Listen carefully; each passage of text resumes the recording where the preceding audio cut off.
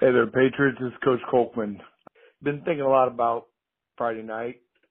Wanted to post a little bit because it does seem that we're in some new territory right now, and I want to make sure that we're all seeing things the same way, or at least let you know how I see it. First of all, we're very thrilled about the win, obviously, for the team, for the program, for the kids especially. But beating South Adams is just a small step of this larger journey.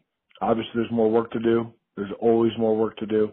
There's time to celebrate everything at the end. We just got to keep grinding right now. Keep our nose down, just keep working. There's a lot more football to be played. Obviously, it becomes very real now because we play Adams Central, who is, no disrespect to South Adams, but better. They're the best team in our conference. Now, they were last year, and they are this year.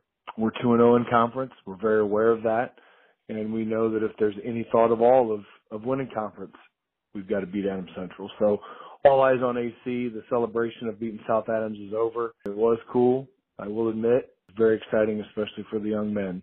That's not always how we define success and failure. Obviously, hard work, character, changing the direction of some of these young men's lives and who they are as young men is much more important. Got to be honest, winning is fun as well. So we do like that, but the scorebook is not always our measuring stick. But always more fun to win when you're doing it along the way. Just some thoughts on that. Just wanted to let you know that's how I felt. I always keep it in perspective. If you want to ask me how good my team is, I've heard coaches say, ask me in 20 years. Find out what kind of men these young men become. And then I'll tell you how good our team was this year. But in a short time, they sure did feel good. So let's keep doing it.